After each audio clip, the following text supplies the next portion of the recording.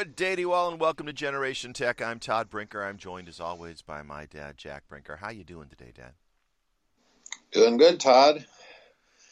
On Ready this to fine Monday as we record.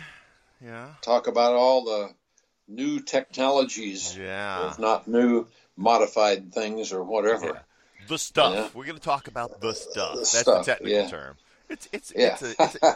yeah, It's an industry term. The stuff. So, yeah. hey, before we get into that, I just want to wish a good luck and happy voting to the educators in the Rialto Education Association. My brother is running for president of his teachers union, and as I understand it, the election starts this Wednesday and it'll go on for like 10 days or so. So we won't even know the results next week, but um, it's always an exciting time and a nerve-wracking time when you're seeking the approval of others. If you've never run for any position in your life, you don't understand how stressful that can be. Well, Um, Tobin seems to enjoy it. This is what about his third or I was going fourth. to say he's done it very quite a bit, so he likes that stress. Apparently, he finds that whole stressful thing. I think he does. I think there's a certain rush to it, but there's also he likes serving. He likes Yeah, working he for does. groups of people. He likes, you know, listening to those who have issues and seeing if he can solve them and make things better. And that's just kind of core to who he is. You know, And you so, know. When I grew up, I took a class. Everybody had to take something called civics, which had to do with mhm, public service and encouraging kids to kind of get that mindset. right. Yet, and I believe before any of you guys went to school that they had done away with that, at least by name. I don't know what it morphed into or Yeah. if it just disappeared. But I always think of Tobin as being the student who really took that civics class that I took seriously. Yeah. Because not a lot of And people will go into public service. I think different schools in different states and school districts have different namings for things. I think it was the junior year was American history. Senior year, so as you were turning 18, you took a class called government, and that covered the Yeah. closely how the election process works and how people can get involved. I was taught by a gentleman who was 1,005 years old, and was A 1,000-year-old, that's yes, Methuselah. yeah, and he loved to lecture, and he had a deep, deep, resonant voice that never changed Ah, tone at all. And so he would talk in this deep, deep voice, and you would just fall asleep. one Um, of one I, of those yeah, memorable guys, huh? yeah. I just remember him as the first election that this class of some of 17 and 18-year-olds was rolling around. This would have been the election that ultimately Ronald Reagan won in 1980. He stood in front of the class and said, "Republicans are for businesses. Democrats are for people. Since you are all people, you should be voting Democrat." That's what he said. Oh, is that right? Yeah, I love how people try to characterize their opposition. yeah. I can always put somebody in a hole by what we call them, right? Yeah, and I wonder how many people in that classroom, A, even remember that, and B, bought into what he was saying. It's like, I don't know. Partially the way that you raised me, partially just the person that I am. I think I tend to question anything anybody ever says to me ever. you know, you, Yeah, you tell me 2 plus 2 is 4, and I'll go, well, in certain instances, yeah. It's strange. Uh, when people say, I think everybody who comes through school sort of has a favorite teacher, hmm and very often, at least I think of it, if you pick a favorite to be somebody who's kind of dynamic and, very sociable or whatever. right. And yet, that was not my case. I came through school uh, most impressed by probably one of the most unimpressive persons that I've ever known. Yeah.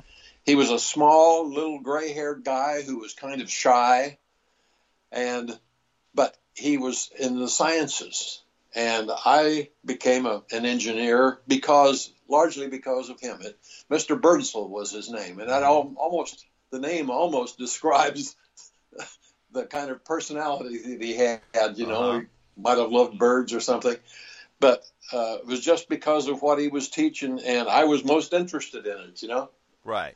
And very few people took his classes. I mean, these were small classes. I like 3 or 4 students per were in a, you know, like chemistry class and physics and stuff like that. I took all of those kind of things. Mm-hmm. Other students avoided those. Yeah. Well, you know, it depends on what your interest is, and certain things. You know, I think the sciences and the and like you said, engineering type of things tend to attract people who are curious. You know, there's a lot of curiosity. It's like, I want to know how this works. I want to know how this, you know, how this fits together. People who go into things like physics, you know, they're I think at the root just curious more than anything else. You know, it's like, oh, I figured out how to get answers by educating myself. I learned that educating is how I get answers. So, you know, education and school becomes something that's very positive for people like that, because it's like, well, that helps me solve my you know, itch, which is curiosity. You know, I want to know how this works. You hit the nail on the head. The curiosity happened to me in grade school. Mm-hmm. I happened to have won what they called a hi-fi player in those days. Actually, it was a turntable that was a little amplifier in the front of it, the boom box kind of a deal, except it was not portable. And and it had vacuum tubes that I could see kind of through the little mesh for the speaker inside. And they warm up and glow. Yeah, and I took off the little back panel because it was only 4 screws. It was kind of difficult, but that was access to that. And while I had it unplugged, took the vacuum tubes out and really wondered. I had to know how a vacuum tube worked. So I went and bought a physics book at a drugstore. Because that's where you got your books back then. There was no Amazon. That was it. That was it. There was no other place. And they just happened to have a physics book that I found that had a section on vacuum tubes. Mm-hmm. And so I was so happy. I loved my little physics book. Yeah. I mean, I was geekish, I guess you'd say. Yeah, just a bit. Most kids were not looking for physics books in their spare time, but you know, it explained to you how something worked. And probably not in particularly plain English, but you know, you figure it out, and you go to your teacher and ask him to explain parts you don't know, and you figure it out, right? Nowadays, you just Google it, right? I mean, that's the difference. That's right. Yeah. Honestly, you know, for me, that's been the biggest boon of the internet, is just anytime I have a question about anything, I go clickety-click and pop up, and I've got all kinds of wealth of information. And, you know, and I know a lot of teachers who assign research and stuff say don't use Wikipedia, but I always use that as a starting point. And at the bottom of every Wikipedia page is all the resources that were used to create that. So you can go to the actual resources, you know, and use those. But, you know, you can use Wikipedia to get you started. I used to tell kids that. I used to teach in a computer lab, and kids would come in there at lunch to start doing their research. And they would always say, oh, we're not allowed to use Wikipedia. And I said, no, you're not allowed to cite Wikipedia. You can use Wikipedia. Here, let me show you how. You know, use it. Now, down at the bottom, see all that stuff? That's where all the information is. Go there, you know. Right. Yeah. And some of that's online, but you know, you can't expect it all to be. But no, but lots and lots of it, and virtually everything that on your Wikipedia page that is cited is through, you know, studies and abstracts that are online, and so you can cite those. So well, you know, especially the old stuff, because Google took everything that was out of copyright and put it into this gigantic library, archival library, and I just love that. I don't know if you go in there much, but the actual scans and all of that are kind of unimpressive. They were done before scanners really had good quality. But Google's archival library, you can find it just with a Google search. Right, you know? Yeah. And I have found, you know, some really old documents of history and everything else. Like one of the current ones I was so impressed by that I actually went and bought a book just so I didn't have to read it all online. Right. And it has to do with monks and monasticism back in the first 2 centuries after Christ. Mm-hmm. Because several things attracted me to it. Number one is that the book includes English interpretations of a whole bunch of papyrus. Now, that was the earliest writing mechanisms we had in the world, you know, and it was still in existence at the time, and that's where they still get a lot of ancient history from. Oh, yeah. Well, that's the whole thing of the Dead Sea Scrolls, and there's other scrolls that they've been finding. In fact, recently they found some that were actually even older. Yeah. It's again, papyrus is just the material they were writing on, right? So they would pound out the reeds and make something flat to write on. Scrolls were a monumental advance over papyrus. Yeah. You're writing on a tea leaf, basically. Mm-hmm. So anyway, I was just fascinated by that, and one of them even accredited goat skin as the basic text. Somebody had written inside of goat skin on the leather, I guess. Mm-hmm. And there's another word for that, but yeah. I forgot what it is. By the way, just for clarification, many of the scrolls are made out of papyrus. That's how they store papyrus. Papyrus is just is just the material. Material, yeah. Yeah, it's a type of plant that is pounded out flat and allowed to dry, and then they write on that. And after they've written on it, they roll it up to store it. So yeah.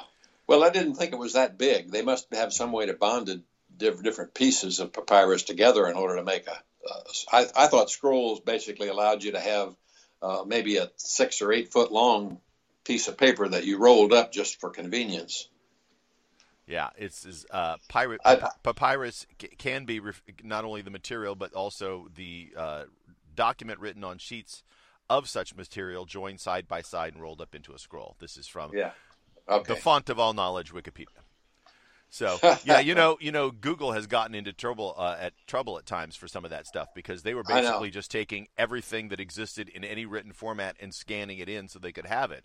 And people started suing them, going, "Wait a minute, you can't just take my book and scan it in because you feel like you want to have a copy of it." But they basically kept right on doing it. They just said, "Well, if somebody complains enough, then we'll." Yeah. Dump the file, Yeah. Well, and what they were also saying as they were doing it was, and in fact, I think they ended up ultimately winning the court case where they had gotten sued because they said we're not reselling it, we're not, making it, we're not even making copyrighted material available to people. We're just taking stuff that, we're just making a copy of everything so that we have an archive. It was part of the idea of the Internet Archive, right? So that we have everything that every human has ever written everywhere, anywhere. But a big part of that has been made available on the internet. Yeah, well, especially any of the, like you said, the ancient things that clearly there's no copyrights and stuff, and even stuff written by like authors in the 1800s, the copyright and it has all expired. So unless you're Disney, your copyrights expire. So well, let me tell you what happened is that there were a lot of people. The translations of that stuff are in fact copyrighted by the translator very often. Mm-hmm. So it might be ancient history, most of it, but somebody compiled it and put it together and put it in a language you understand. Oh, absolutely, because that's their work product. That's right. So in that sense, you got to be careful about just saying, well, just because the basic stuff is old, it doesn't mean the whole. But even then, monks in the century after the death of Christ probably don't have any existing patents or copyrights. Yeah. But no, but you know what I mean. They've got lots of lawyers, and so they're A, careful, and B, protected pretty well. Yeah. Well, big business gets away with a lot of stuff just because they've amassed enough money that they buy their way. Oh yeah. Through the lest you think that they're treated like everybody else. Will Smith assaulted a man on television, and thus far has gotten applause and award. Yeah, we'll see. We'll see. It's in the making. We'll see. I saw an attorney on one of the shows say, that just because Chris Rock said he doesn't want to press charges doesn't mean that there won't be charges pressed, because while often a prosecutor will, want the victim to say something, to help make their case, when you've got video evidence in front of millions of people, you really don't need them to make the case, So it's kind of up to the prosecutors as to whether or not they think it's something that they should do. I tell you what, if it was you and me had walked up on a stage and smacked somebody, we'd be sitting in a jail cell. Well, I'm cheering on the legal force to take action. I Yeah. don't believe in this exceptionalism crap. Yeah. Oh no, I that's the point I'm making. I'm being ironical. Yeah. But the same thing applies to these big companies. It's like they can do things that if you and I tried, we'd be, Yeah. shut down immediately and sued out of existence, and they just go, cost of business. It's like Yeah. Apple in which there's a European country, Denmark or something like that, that's been finding them like $4.5 million a week, and they can do it for up to 10 weeks. So it'd be like $450 million total or something like that. Hey. Because of their dating apps have to use the Apple Pay system, and Apple said, okay, fine, we'll just pay the fee. Yeah. Well, I'm going to jump right in with one of your posts here Yeah. about Elon Musk buying 9.2% stake in Twitter to become the largest shareholder. I thought that He's was going very to turn. interesting. I think he's going to turn that around. He knows that this makes no sense to ban people from public property as important as Twitter. Right. He has also made a couple comments about Twitter and their competition. I mean, like he says, free. Here's one of his tweets: "Free speech is essential to the functioning democracy." Yeah. And then he posted a poll that he did saying, "Do you believe Twitter rigorously adheres to this principle?" 70% of the people said nope. And so That's right. So he's going, okay, fine. Another one. Given that Twitter serves as a de facto public town square, failing to adhere to free speech principles fundamentally undermines democracy. What should be done? This is a post by Elon. Well, so I think what should be done is somebody should buy him up and make him do what they're supposed to. And I was one of the posters who encouraged that. Yeah. Yeah, I read that text and I said, hey, there's a guy who knows how to use his money in the public interest. Yeah. Now, and there's somebody else posted a question: would you consider building a new media platform, one that consists of free, open stuff? And he says, I'm giving it serious thought. I think at the same time he's simultaneously saying, but if I can just take over this one and fix it, I'll do it. It's already there. Everybody's already there. That's easier, right? If you've got the means to do it. So sure. Yep. Mm-hmm. So I'm glad to read that. Yeah, I posted that because just this weekend I was listening to a podcast while I was driving, and they were talking about some of his posts regarding Twitter and his concern about the restrictions that Twitter is seemingly randomly applying to people. And I say randomly, but they're making choices that they want to make as a private business, but those inherently have political consequences. And I think he's saying, free speech should be free for everybody, not for people that you select, and that at some point you've become a public trust, and so even though you're a private business, you have to give up some of your just as a benchmark. Now that I've read this, I'm going to be watching for the headline that says Trump is no longer banned from Twitter. Yeah, until I see that, I don't believe it's a public service. So well, what do you mean it's a public service? It's never pretended to be a quote public service. It's just it's a free speech advocate. So I'm saying free speech that includes Trump. And it includes pretty much everybody. Now there are no we do have some restrictions. They always say the classic one: you're not supposed to shout fire in a crowded theater, right? There are certain things where you could demonstrably say that certain speeches should be limited, but that doesn't mean that you block that person. It means you block that text or that call for action that could cause, or that tweet rather, right? So there's other ways to approach it. But anyway, yeah, it's interesting to see Elon getting. Well, what he's really done is he's undercut the Trump website, which is trying to grow now, and it's going to have a tough time if he really means what he says here. Yeah. If he forces Twitter to adhere to an open policy, then that people will stay where they are. It's easier to stay where you are than it is to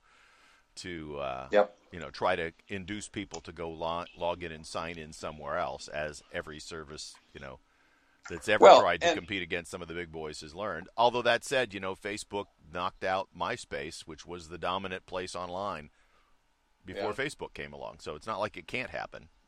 Well, yeah, there are the normal competitive kinds of things you got to do. You want to Yeah, be number one. But yeah, the fact is if you are number one, then now there's other things you have to abide by, and one is not monopolizing the communication space. absolutely, absolutely. Like I said, I think You know, at some point, you have to say that you as a company have become a public trust, and yeah, as a result, then the rules apply to you differently. yep, And absolutely, we need to define as a country what that means to us, and then figure out how to apply it. Because when you've got X amount of the population, like I mean, for example, Trump has his new service that he's trying to push, but there is probably 50% of the people, roughly, given a political split in the country, who would never ever join that just because it's got his name on it. And so, that's so right, that means and it's that's further division. by Yeah, definition, it's never going to be a public trust, because it is only going to be appealing to a portion of the population.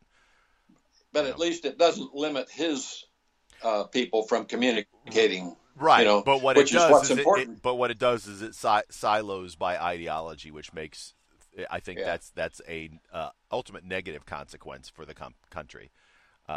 You need to hear people you disagree with, even if it makes you angry. You need to do it. You have yeah, to, yeah. And in fact, if you're not listening to people who disagree with you, then you're not doing your job as a citizen, going out and finding out what's going on. Because right, if everything you listen to is something you agree with, then you're not really educating yourself. You're not being curious. You're just being programmed. right. So So anyway, programming the soft, squishy computers in between our ears. So we got other stuff. You've got some things going on here. You posted a couple things about laser projectors. Tell me about laser projectors. well, I got kind of excited when I read this. We've had laser projectors for TVs and all, and they've never Mm-hmm. really taken off. And it's largely has just to do with the quality of what you're looking at. Mm-hmm. But now that has been one of the big issues has been the brightness. They can Yeah. they can clearly put as many pixels up there as you really need for large screens Right. because of the chip advancements.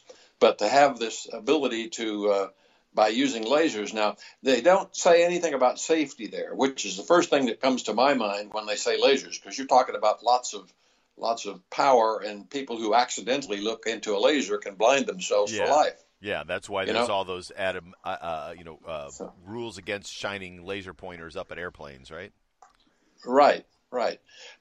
But nevertheless, there's on sale now this new device that Mm-hmm. has a laser projector that's very bright.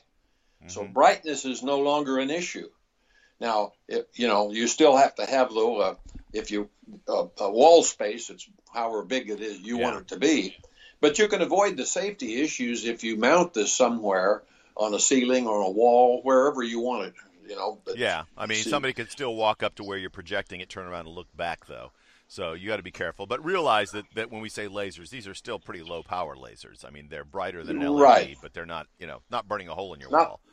not the kind you cut sheet steel with. Yeah, absolutely. I will say something So about all projectors, and this is something that I think that, I think projectors are a perfectly good way of putting an image up onto a wall.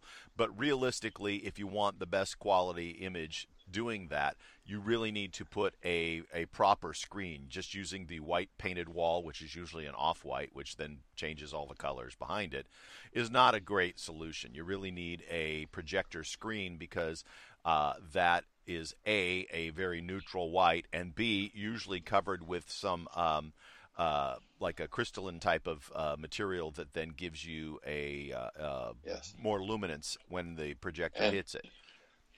and what I'll say about that is I can't give you a brand name, but I saw somewhere where somebody now has a paint, and if you have a home theater, Right. you paint your wall you're going to project it on, so you don't have to pull down the screen and Yeah, and spend your money on that. that's been around It's for a like while. it's I don't know, I can't grade the performance because I've never done them side by side, Right. but it sounds like a pretty reasonable solution because it has that stuff embedded in it, little glass beads and whatever Yeah.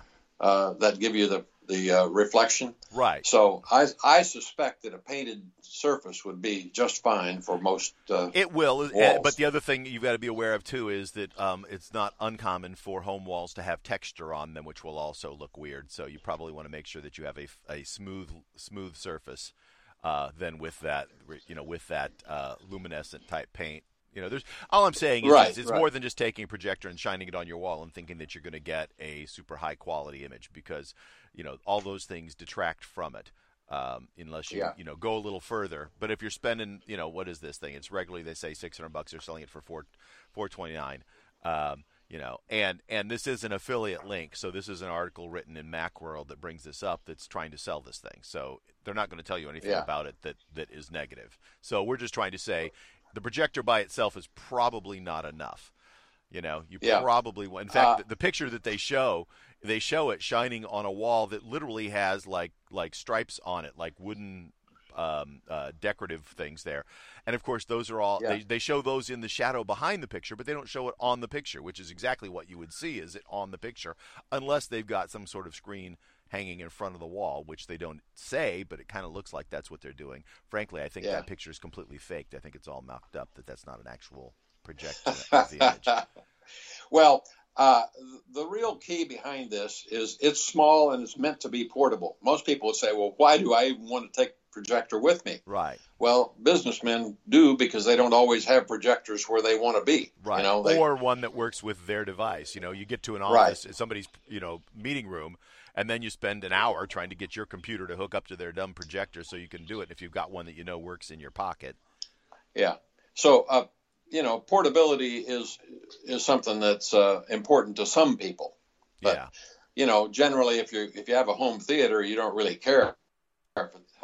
You don't want it really big either, but or hot. It used to be projectors, of course, had this heat problem because they had this massive bulb in there to get some brightness.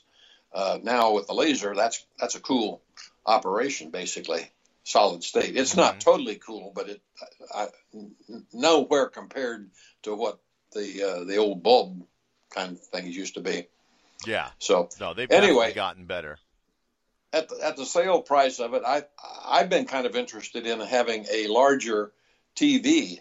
Yeah. But I didn't really want to buy one of these really large screen sets because, number one, they're expensive. A lot more expensive than this thing, for you can get less than $500. You can get a 75-inch for $750 now.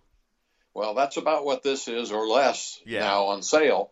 And and but by the time you buy a screen to put behind it, the paint, I guess, might work better. But I would certainly not paint my wall till I knew I was happy with this. Just as a quick FYI, this says it's 600 lumens. You can go buy a ViewSonic projector with 3,200 lumens on Amazon. Now it's $900, but significantly brighter, and so in a light room or a room that's not fully darkened, that may be an issue. I found one here that's 9,500 lux, which is a different scale than lumens. So you got to figure out what the conversion is for that. But so the idea of 600 lumens is not super bright compared to some other projectors. Right. So just be aware when you're shopping for those things. But these are also larger projectors. They're not the micro one. But if you're using it at home, I don't know that you care.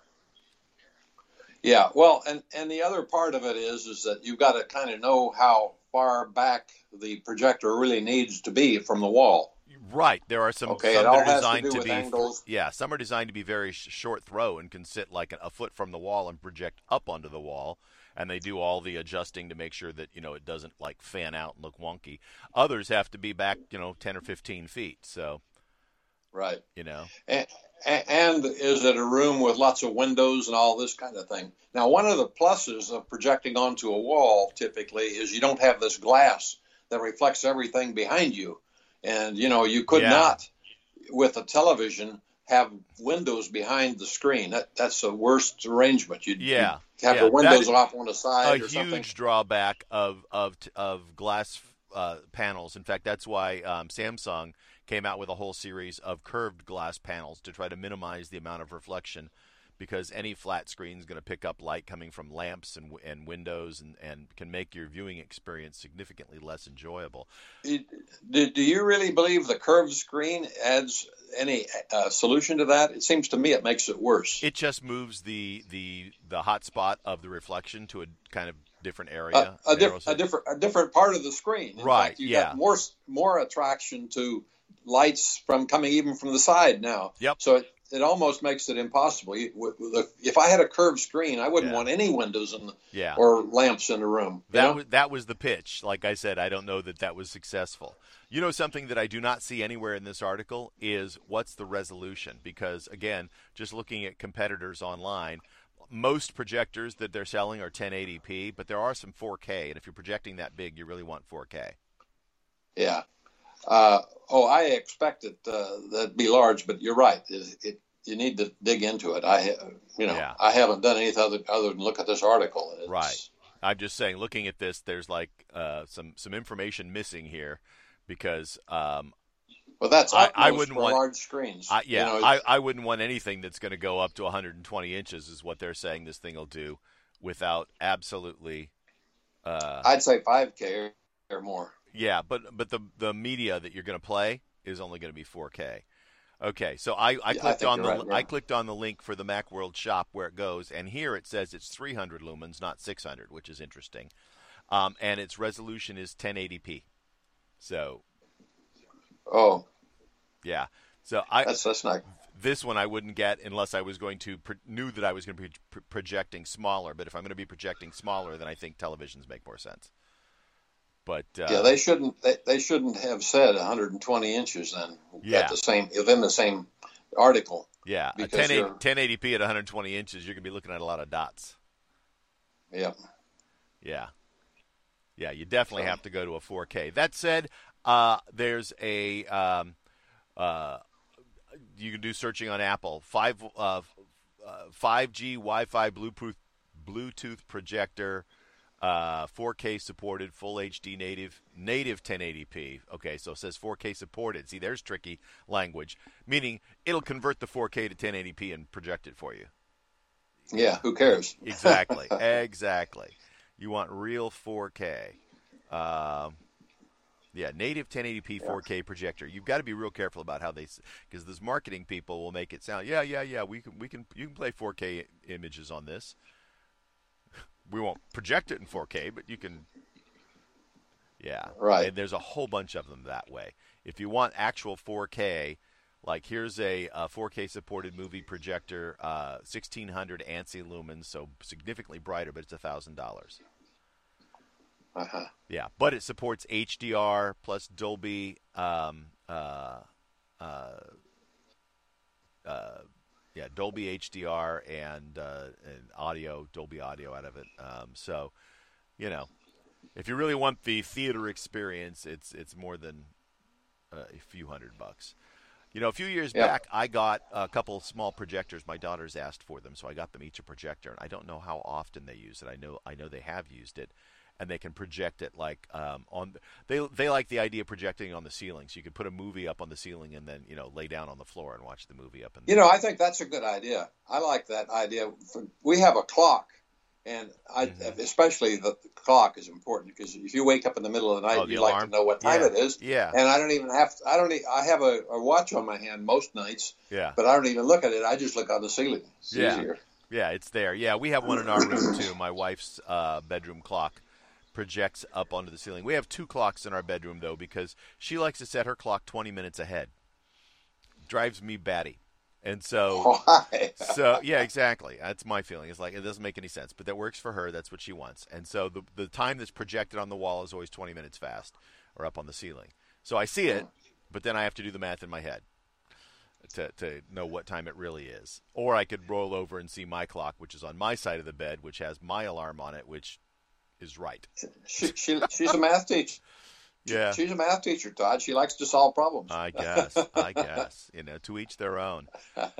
You know what I actually use for a bedside clock now? I have an app that I run on I have an old, I think it's a version 3 of the iPad Mini, and I've got it set up in a teepee style, so that it's nice and solid.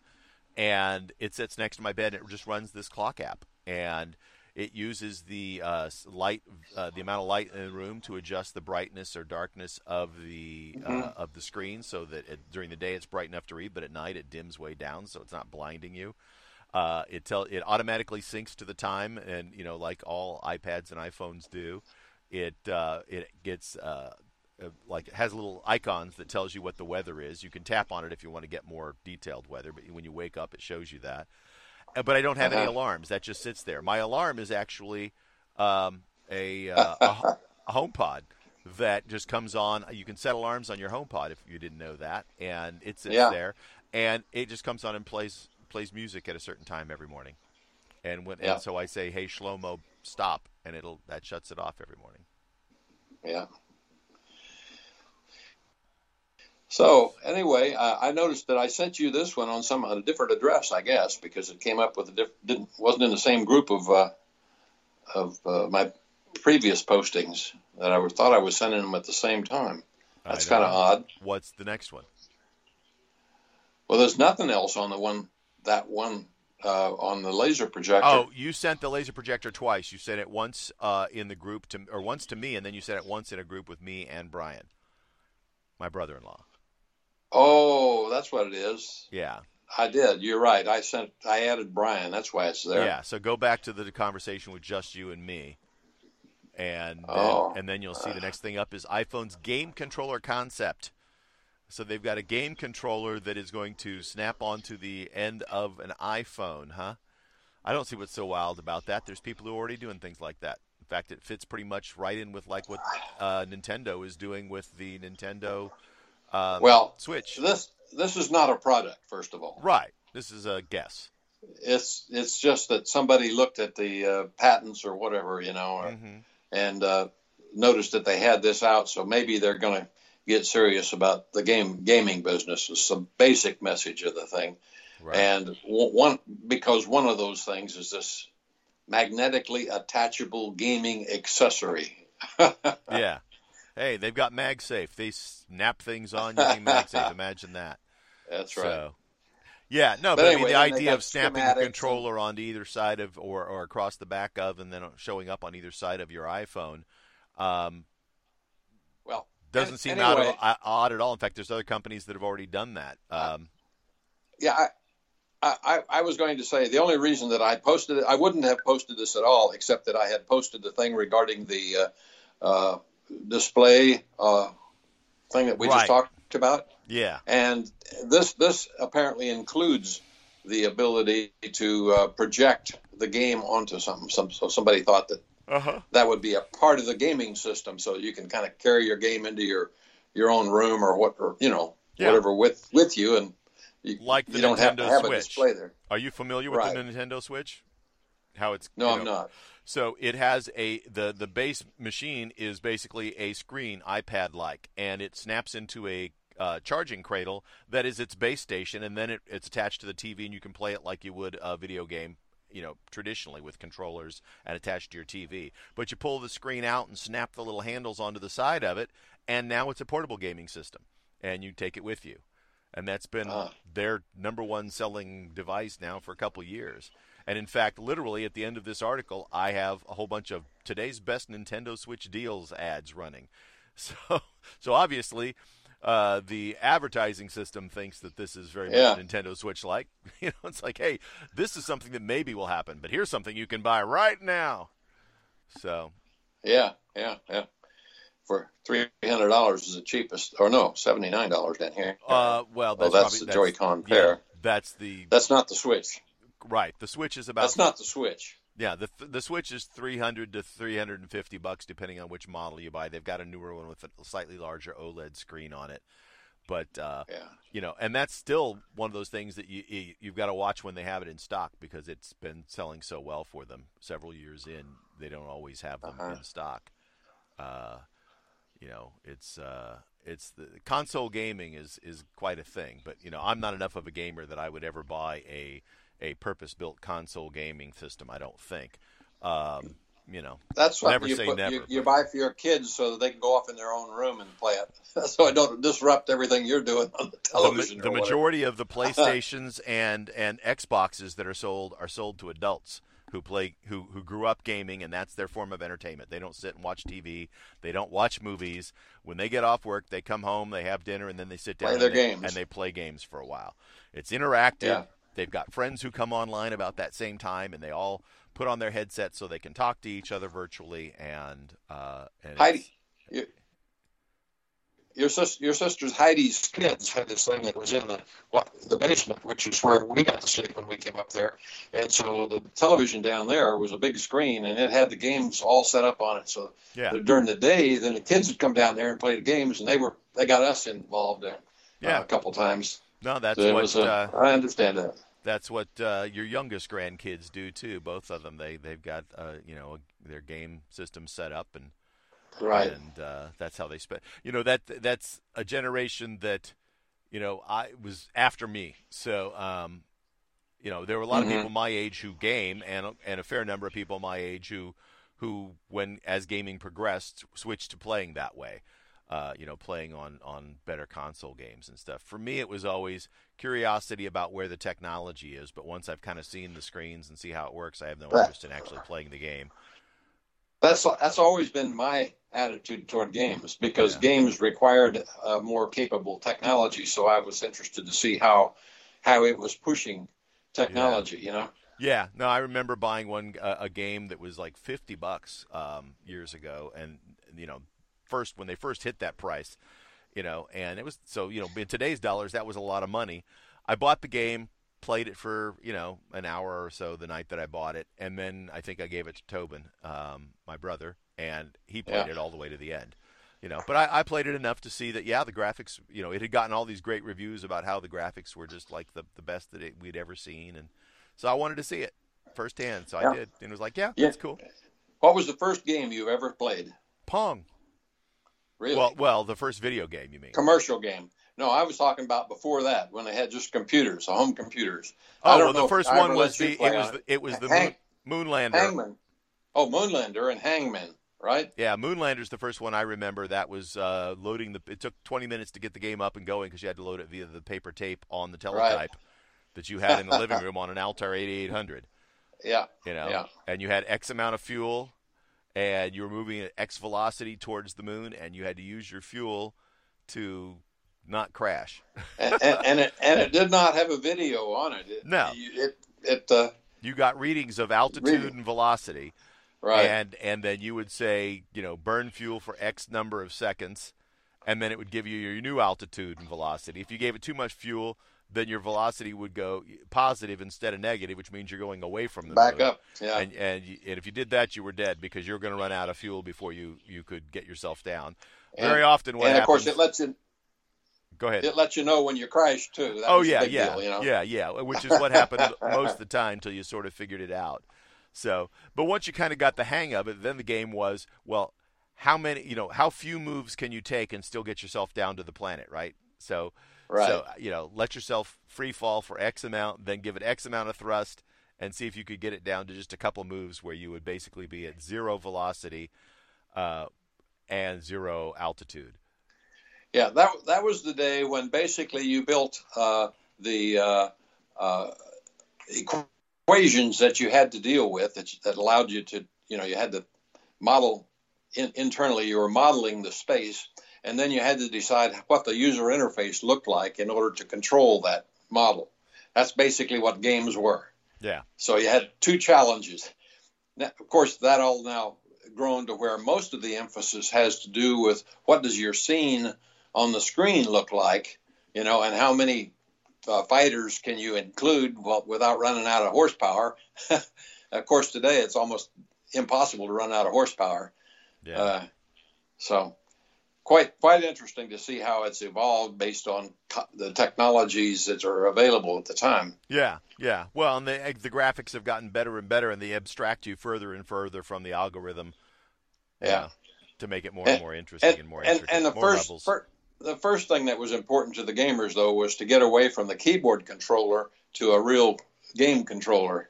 Yeah. that was pretty early in the development. Although there are still people who don't play on the consoles who are gaming or are computer gaming people, and they not only still use keyboards, but they're very specific. They don't use the keyboards you and I use. They want the mechanical keyboards with solid switches in them because they're faster and more durable. And so there's a whole group of people out there that use specially designed gaming mice and gaming keyboards. And in fact, you've even got an article about mice that talks about them. You had found the thing called the Real Magic Mouse is made by Logitech, not Apple.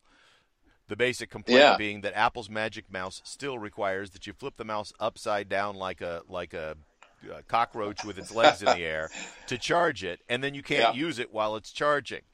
And that's kind of irritating. Whereas Logitech has 3 different mice that work with a specific wireless mouse pad that the mouse pad is plugged in, and then it does inductive charging to the mouse. So you never have to charge your mouse if you're using that mouse pad and one of those 3 mice. So that's right. Yeah, which is pretty cool. So, I actually use a Logitech mouse, but the Logitech mouse that I use is not one of the 3, and I don't know that I want to change because they don't look like they're as good as the one I've got for my use. But they've got the point is that they're all gaming mice, so they're very lightweight, so you can move quickly. No hesitation. I think Logitech has really been a valuable company that's pushed Apple along the way. Oh yeah, because I have one of their keyboards that I still use, and I think it's really neat. Yeah, no, they are the standard when it comes to quality mice and quality keyboards in a lot of ways. Now, in the gaming world, they're not the ones you go to for keyboards for the most part. They make a gaming keyboard, but there's some other ones that I think people would say are their preference. But they're certainly in that arena. Yeah. But they also make lots of different types of Bluetooth keyboards that can attach to multiple devices, so you can have one keyboard and flip back and forth between, your iPad and your computer and your whatever, which is pretty cool.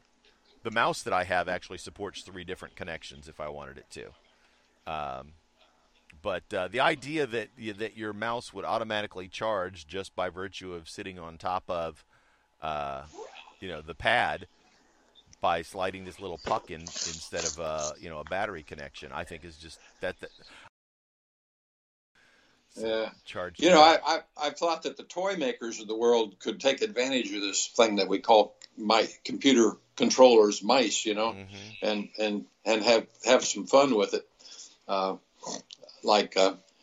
Charging your mouse, There's a charged up mouse, and he goes, runs across the floor pretty fast or something. Yeah. I just had, imagination of what you could do to sell something.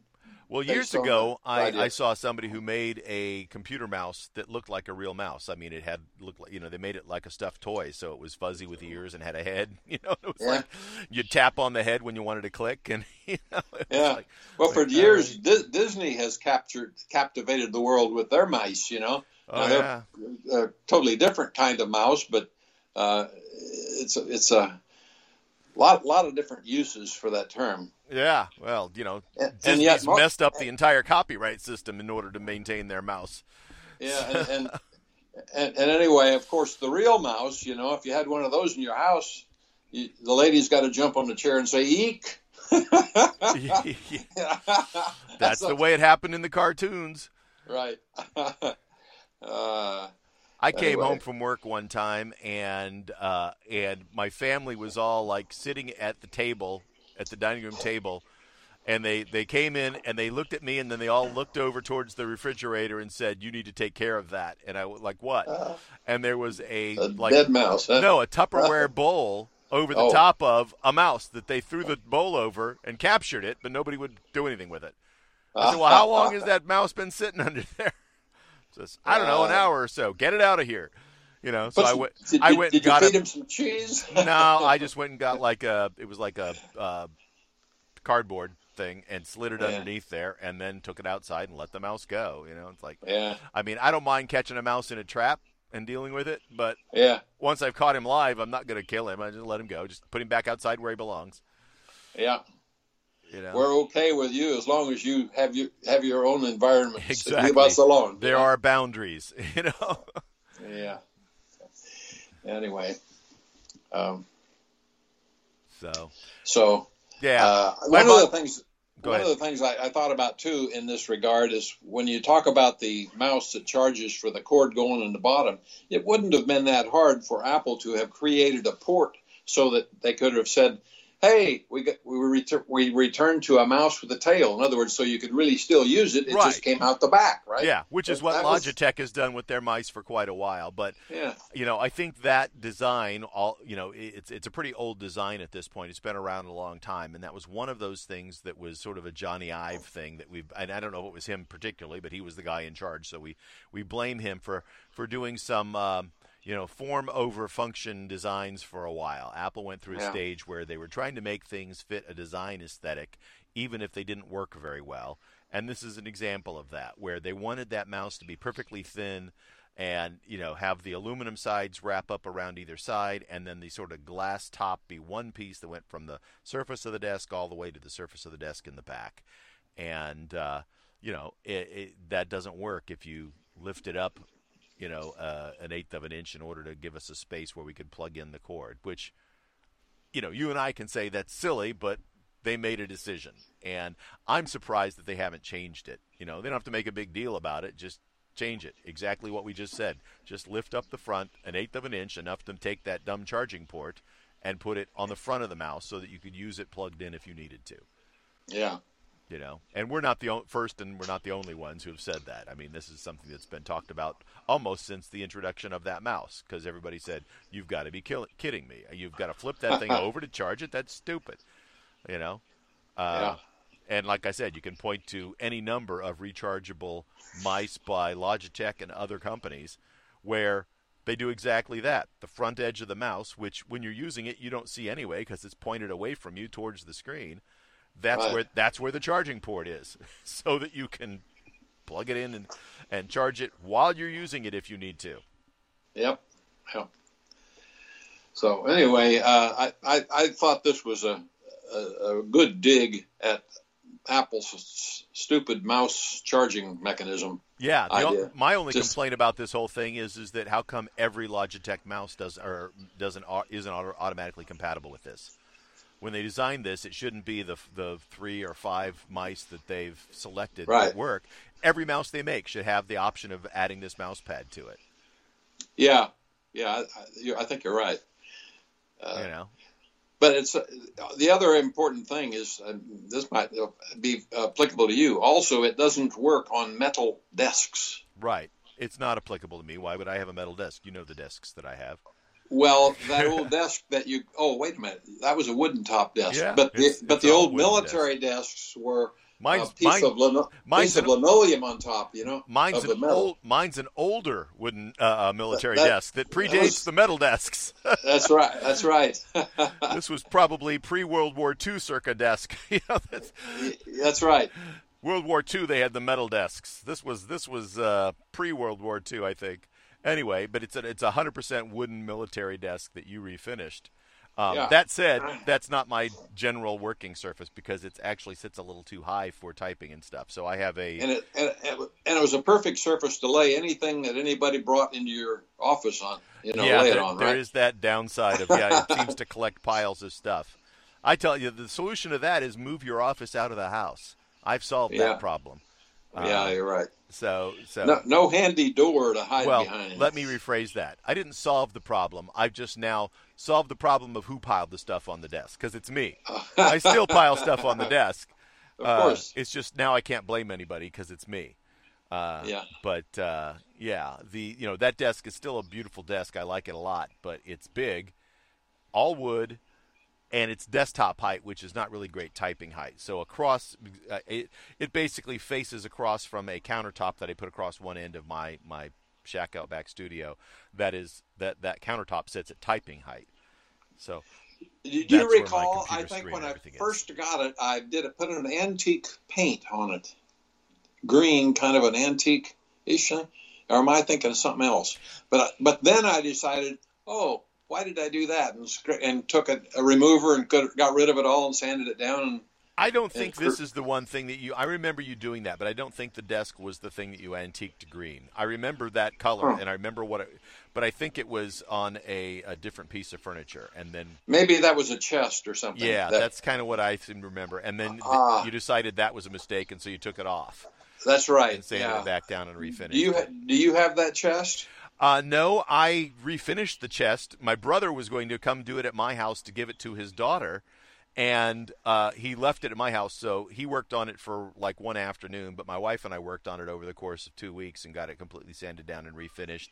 And I bought some new cedar and redid the legs on it so that it sits right. And then it was given to Reagan for wedding, engagement, something like that. So, she has that cedar chest. That's the one. I don't think it had any cedar in it, but whatever. No, it was actually made out of cedar. Oh, I'm sorry. You're right. I was mixing them up. You're right. Yeah, that one was. I was out there when we first started to sand it and try to, make it better. Yeah. So. Yeah, that one originated in Mom's uncle built that as a high school project. Yeah. And gave it to his mom, and then Sue's mom got it somehow when he died, I guess. Yeah. So anyway, what we ended up doing, this was Elaine's suggestion, is she had Mom write the story, the history of that. And that's then, right. And so she hand wrote it out, and then we actually varnished that on. We stuck it onto the inside of the top. So when you lift it up, there's the story of the chest. Okay, that's good. Handwritten by her. Yeah, because it's been in a couple generations before. Yeah, so as it gets handed down, the story will stay with it. Yeah, that's a good idea. Yep. So. Anyway, I had a couple old high school projects that I made some lamps that are still around somewhere. I don't remember. You remember those? I do remember the lamps. I don't know that they're still around. I think when you guys moved out and went on the road, that they maybe got lost or sold. Or I think I think you guys donated them to the church for their rummage sale that the church did, because I don't think any of your kids want. I mean. The history was cool, but they didn't really fit our decor. Right. Well, the other thing that made them look not so good is there were inlaid leather on either side, and the leather itself dried out. Yeah. And it didn't look very attractive. Yeah. So. Yeah, the basic idea was cool, but they would look great in like a mid-century modern house, because that was sort of the design of the lamp with the wood and the kind of angled tower thing that they were interesting, but none of us had a house that was designed that way. So I don't know unless one of my siblings has them that I'm not aware of. And they were heavy because they were made of oak. Yeah. And that only happened because my dad went to a farm auction somewhere, and somebody had a whole bunch of boards that were solid oak, never used, fresh, cut and dried wood. Yeah. And except for in a few cases, some of them got wet, and turned dark or whatever. But he brought them home, and I mean, it was like a half a truckload. Yeah. And he didn't pay hardly anything for them. It was just like free wood. Yeah. Yeah, you get some nice lumber. It's like, I'll take it. Yeah. Well, and he had several sons who were taking shop classes, in school. And so whatever you wanted to make, just make it out of oak. Yeah. That was the only... here's your options, because I'm not buying wood. Yeah. Yeah. Yeah. So you've got an article here. It says how to prepare your iPhone for emergencies. Set your device up to save your life. Well, there are several interesting things in that article, but none of them necessarily really critical. The first one is just create a medical ID that you basically you can see on your phone without it being having to get into the phone itself. That's part of the health app, and you're prompted to do that when you set up an iPhone, when you set up a new phone. But not that you can skip it. And I think some people do. If you do, it's probably a mistake, especially if you have any allergies or anything like that. Because emergency responders know how to grab your phone, and there's an option. You may not even notice it, but there's an option there to view the medical ID. And so even if the phone is locked, they can look at that and see if you have an allergy, if you have especially an allergy to any kind of medications or anything that they might give you, but also, any other, medications that you're taking or anything like that you take regularly. So they should be aware of that, so they can help you and not hurt you. So that's, yeah. If you haven't set that up on your phone, you should set that up right away. And you can do it via the Health app, or anytime you set up a new phone, they'll prompt you to do that as you go through, but don't skip it. Yeah. Now, the next one is to activate an SOS on your phone. Anymore, if you're an old guy like me and you fall and you have a watch, it has another way of doing that. Right. But you can set up your settings for things, so the triple push on the button, or the up volume and the power button held together will also do it for if you have to hold it for like 8 seconds. I will tell you that has come back to bite me unknowingly. A few years ago, I was visiting you and was driving one of your vehicles, not a vehicle I'm used to. My phone, I don't want to drive with my phone in my hand, so I just stuck it in a cup holder.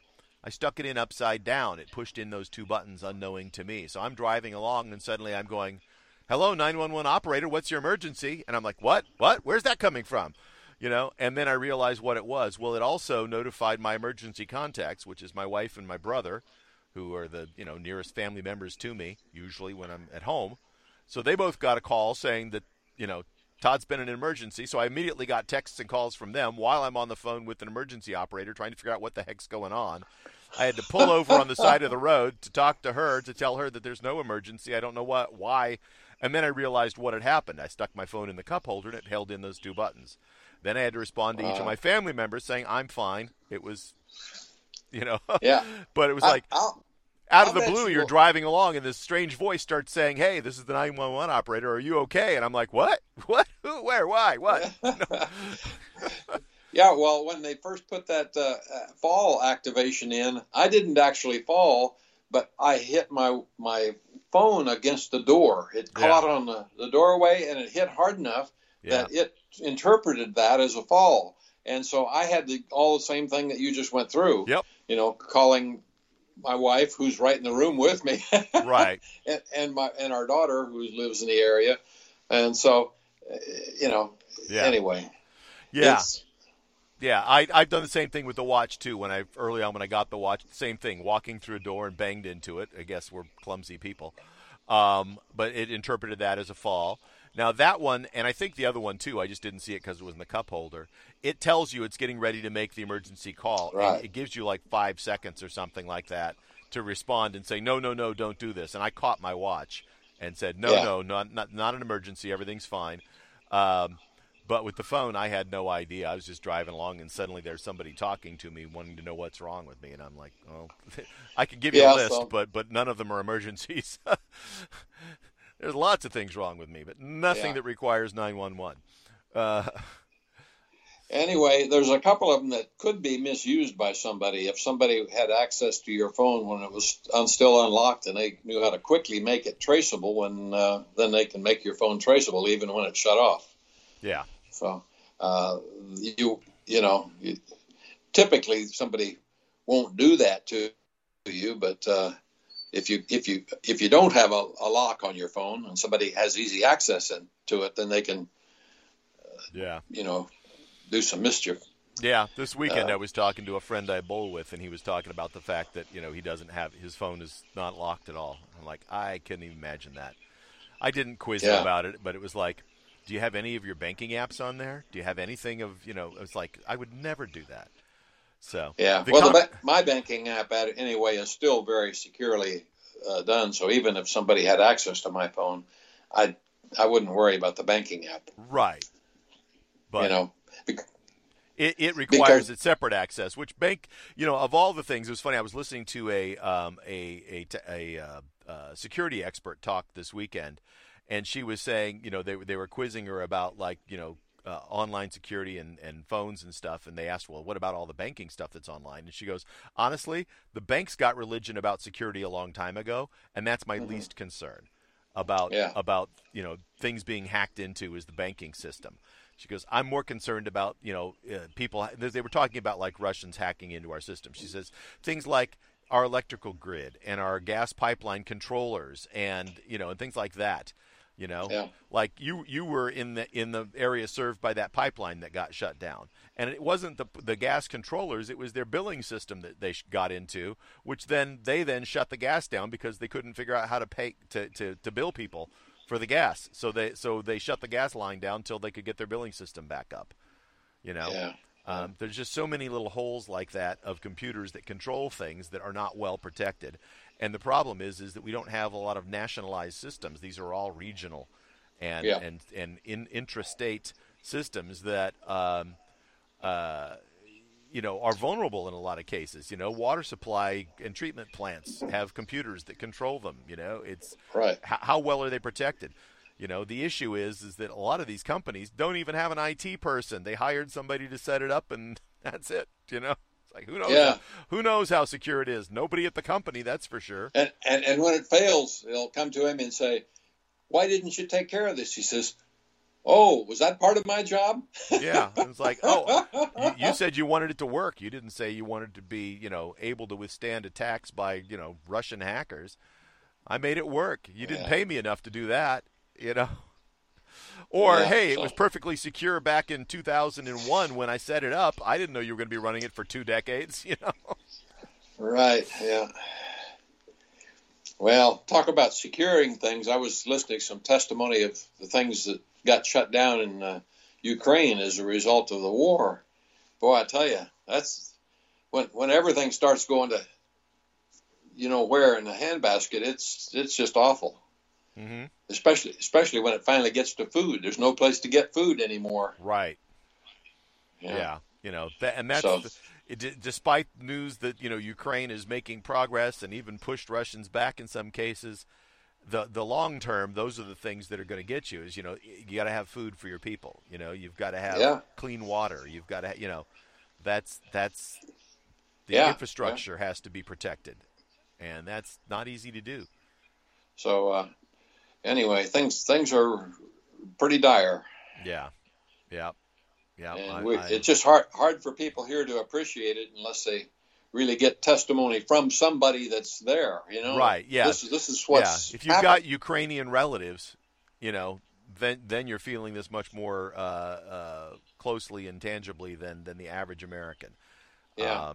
And I think it's good that American television is getting some of those people into some interviews so that we understand how bad the situation is. Well, and the people who are involved with securing things here are paying real close attention to how the attacks are being structured so that they can then look at ways to make sure that we are more hardened than we have been. In a lot of areas, what is being attacked and how is it being attacked? And this is the time to really learn lessons. Yeah. When other people are suffering, because if you don't learn now and you wait until it happens, you're completely vulnerable too. Yeah. I think that a lot of the military planners have learned a lot about Russian military capability, and we're surprised at how weak that is, but then they're also learning a lot of things about their cyber capability and how they are, leveraging that, and and hopefully taking notes. Yeah, this morning I noticed that apparently we're now removing Russia's membership in just about every international organization in the world. Yeah. At least that's suggested. I don't know if it's happened yet, but that's a good thing. They're total outcasts. Yeah, no, I think that's the thing, and that's the right tack to be taking. My only concern is if we paint them into a corner, then they're going to think that they don't have a lot of options, and I don't want them to settle down on some of the worser options that they possibly could. So it's a fine line. It's a very fine line. It really is. The other thing on 60 Minutes last night, they had a segment on London. Did you watch 60 Minutes? I did not. I was out of town most of the weekend. I forgot the title of it.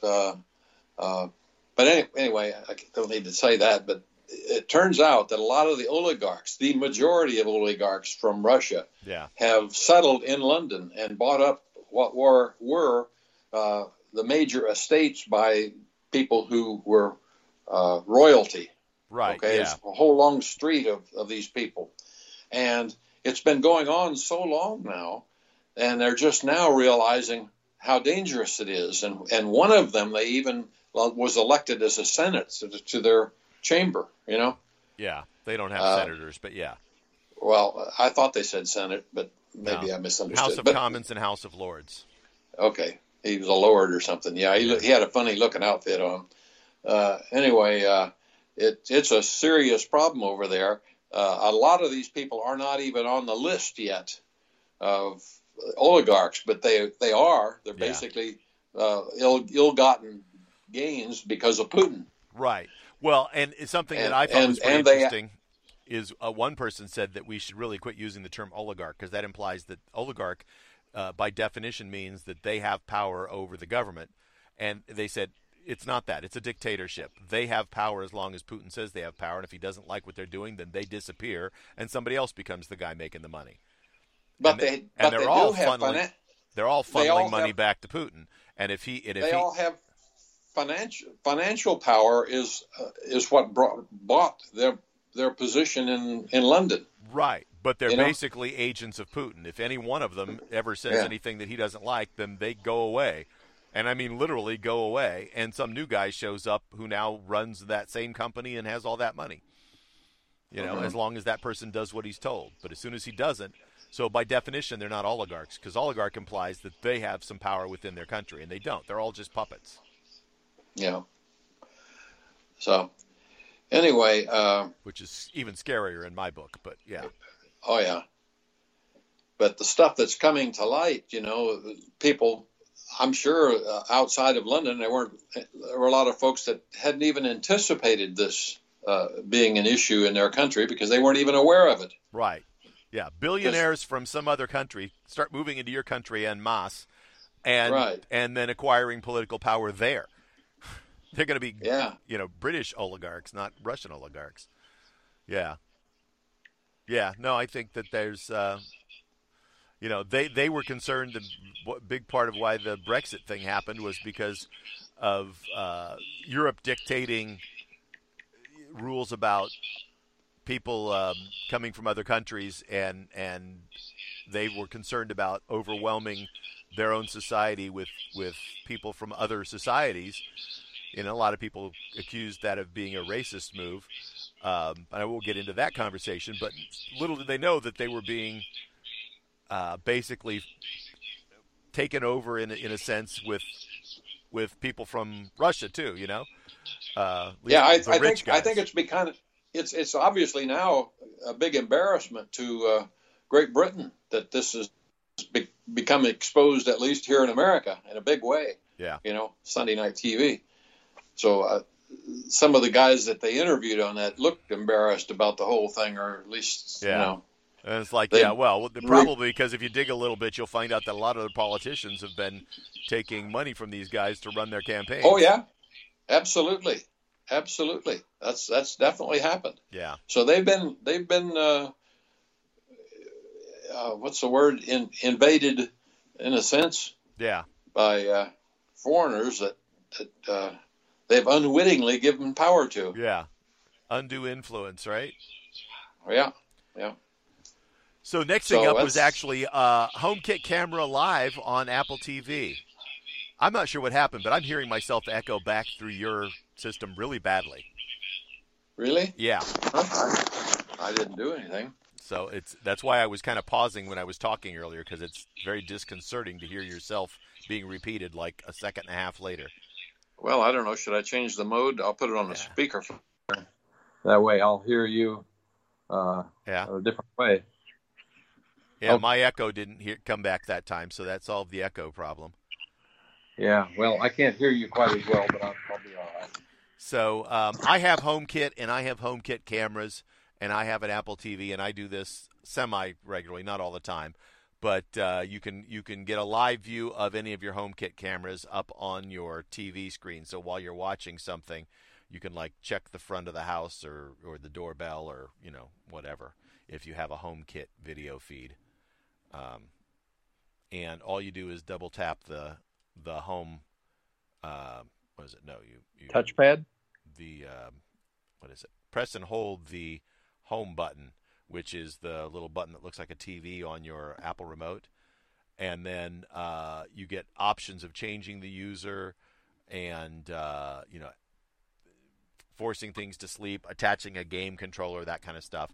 And one of them is the little HomeKit icon, and it then will give you any of your cameras, and you can scroll through them to see where people are like right now. I see in front of my house there's a white car parked across the street. Yeah, well, I didn't even put my camera on when we moved to this house because there was such a delay that I thought that was virtually useless. Right. Well, I don't use the camera on. I've never had the smart doorbell camera, but I have security cameras up on different corners of my house and my yard. And like I got one that looks at my front door. It's not at my doorbell, but it's like there's an L-shaped area, so it's across from the door, and it looks there, and it gives me notifications anytime it sees what it thinks is a package. Yeah. So and that's not timely, so yeah. So I don't care. The idea that the camera allows you to have a conversation with somebody who knocks on your door when you're not home, I think you're right. That the lag in you being notified that there's somebody there. Well, that's because it's got an internet connection, and the internet, delayed things too much. Right. By the time you knew that they were there, they had already given up. They had knocked and walked away. So right. you could see who it was, but you can't actually have a conversation with them like they show on television. So, right. Yeah. That's. So anyway, I sort of gave up the idea of having a video feed from the door. Yeah. Well, the way mine's set up, like I said, I have a video feed that watches the door, and I don't care to have a conversation with anybody. It's not on my doorbell. It's just there for me to, look and see if there's a package that has been delivered, or, or get notified if a package has been delivered. Yeah. Well, they were charging me $3 a month because I was storing the videos and stuff on their system, Right. They were in there, and I said, well, why am I spending $3 a month for that? I don't care about. Most of the time there was nothing on them, Right. So I just canceled that. Yeah, that makes sense to get rid of it. See, I use HomeKit compatible cameras, and so all of my stuff is included with free iCloud storage. So it's all kept there, so I don't pay anything for storage of the video, so I can go back and look at a couple days worth of video to see if there's anything that right. if something disappears, I can go back and see. I have a tool chest on one side of my house, and if somebody got to that and then got into it, and I keep it locked most of the time when I'm not using it anyway. The other thing that made it kind of not very useful is in my previous house, the front door did not face the street. Right. It just faced the house next door. And so most of the video from it, if somebody wasn't standing in front of the camera, was just a wall, Yeah, exactly. That's exciting. Yeah, see, I've got a camera not only pointing at my door, but I've got one that points out the front of the house, too, so I can see if there's somebody in front of the house. Yeah. But if you catch traffic going on the street, then that becomes, because it's moving, that becomes an alarm every minute. Triggers all the time. Yeah.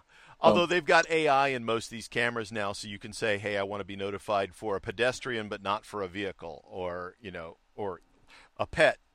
Well, the only control you had on this camera that I had was you could put lines around where its viewing area was. In other words, you could modify the viewing area. Yeah, you can narrow down the area of sensitivity.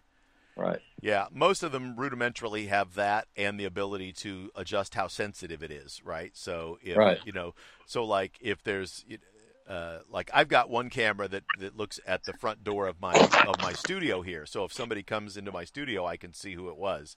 And it notifies me. Well, I actually turned off the notifications, but I noticed that there's a motion sensitive light down at the other end of our house, and when that light comes on at night, it's enough light that the camera senses that as motion because the light comes on. So every time the light comes on, the camera records and says, "Hey, there's motion there." And unfortunately, the sensor on the camera that triggers the light is angled such, and I need to play with this, but it's angled such that if somebody walks by the front of my house, they're not even on my property. If they walk by, they trigger the light, which then in turn causes motion further down. It's like it relays the motion. So I need to play around with that a little bit to adjust it. And I just haven't. It's not that big of a headache that it's. But one of these days I'll get out there and do it. Next time I'm out. Just another example that in the real world, a lot of these so-called solutions really aren't. Yeah. Well, it gives you information. You just have to, you understand what the appropriate expectations are. It's not like. Right. The commercial on TV where they got Shaq saying, "This is the best thing ever. I didn't have to buy a $100,000 security system. All I needed was a $139 doorbell camera." And you're like, okay. Yeah.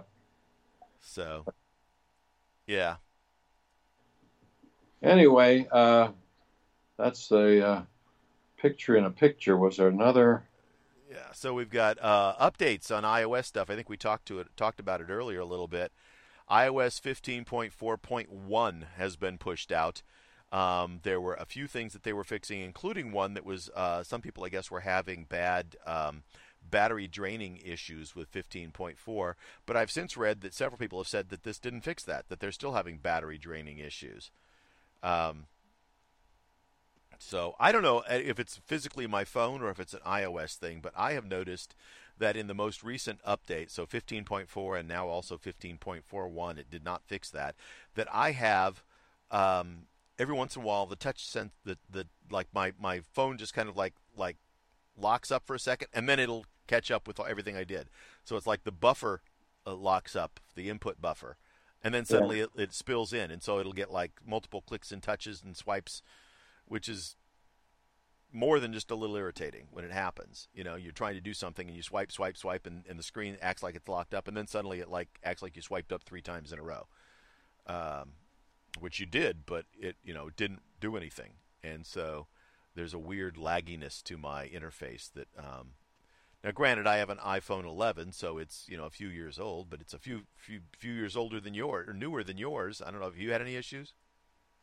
I have on my iPad. I noticed issues on my iPad way before I do on my phone, and I've ever since I don't remember how long ago, but I will have just a locked up screen sometimes, and the only thing to do is to turn the program off, and sometimes I have to then go and remove it from the background even. Yeah.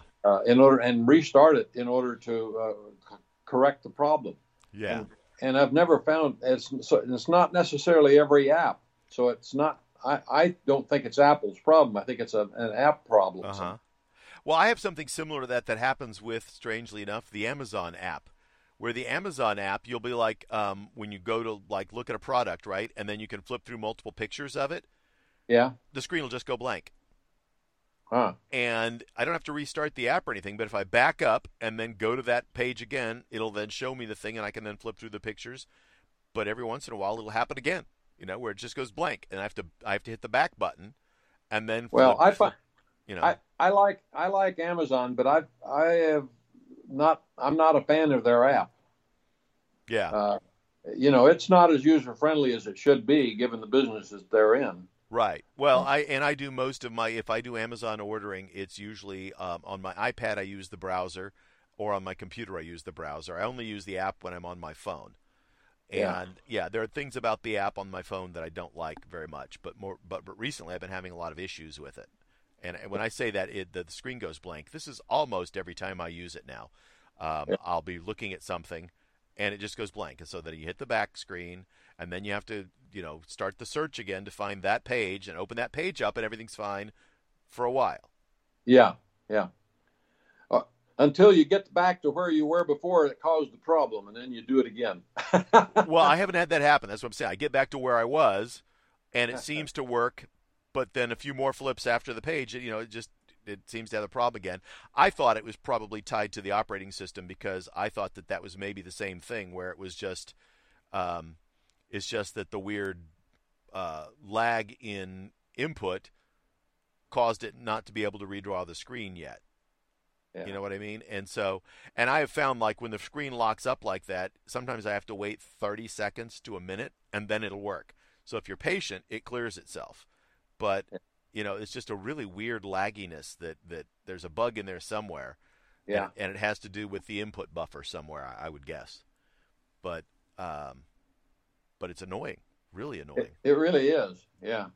Anytime you find a dead spot on your screen, because you know that's how you control it. You know, if you can't push the buttons or move the screen up and down or whatever, it get real frustrating.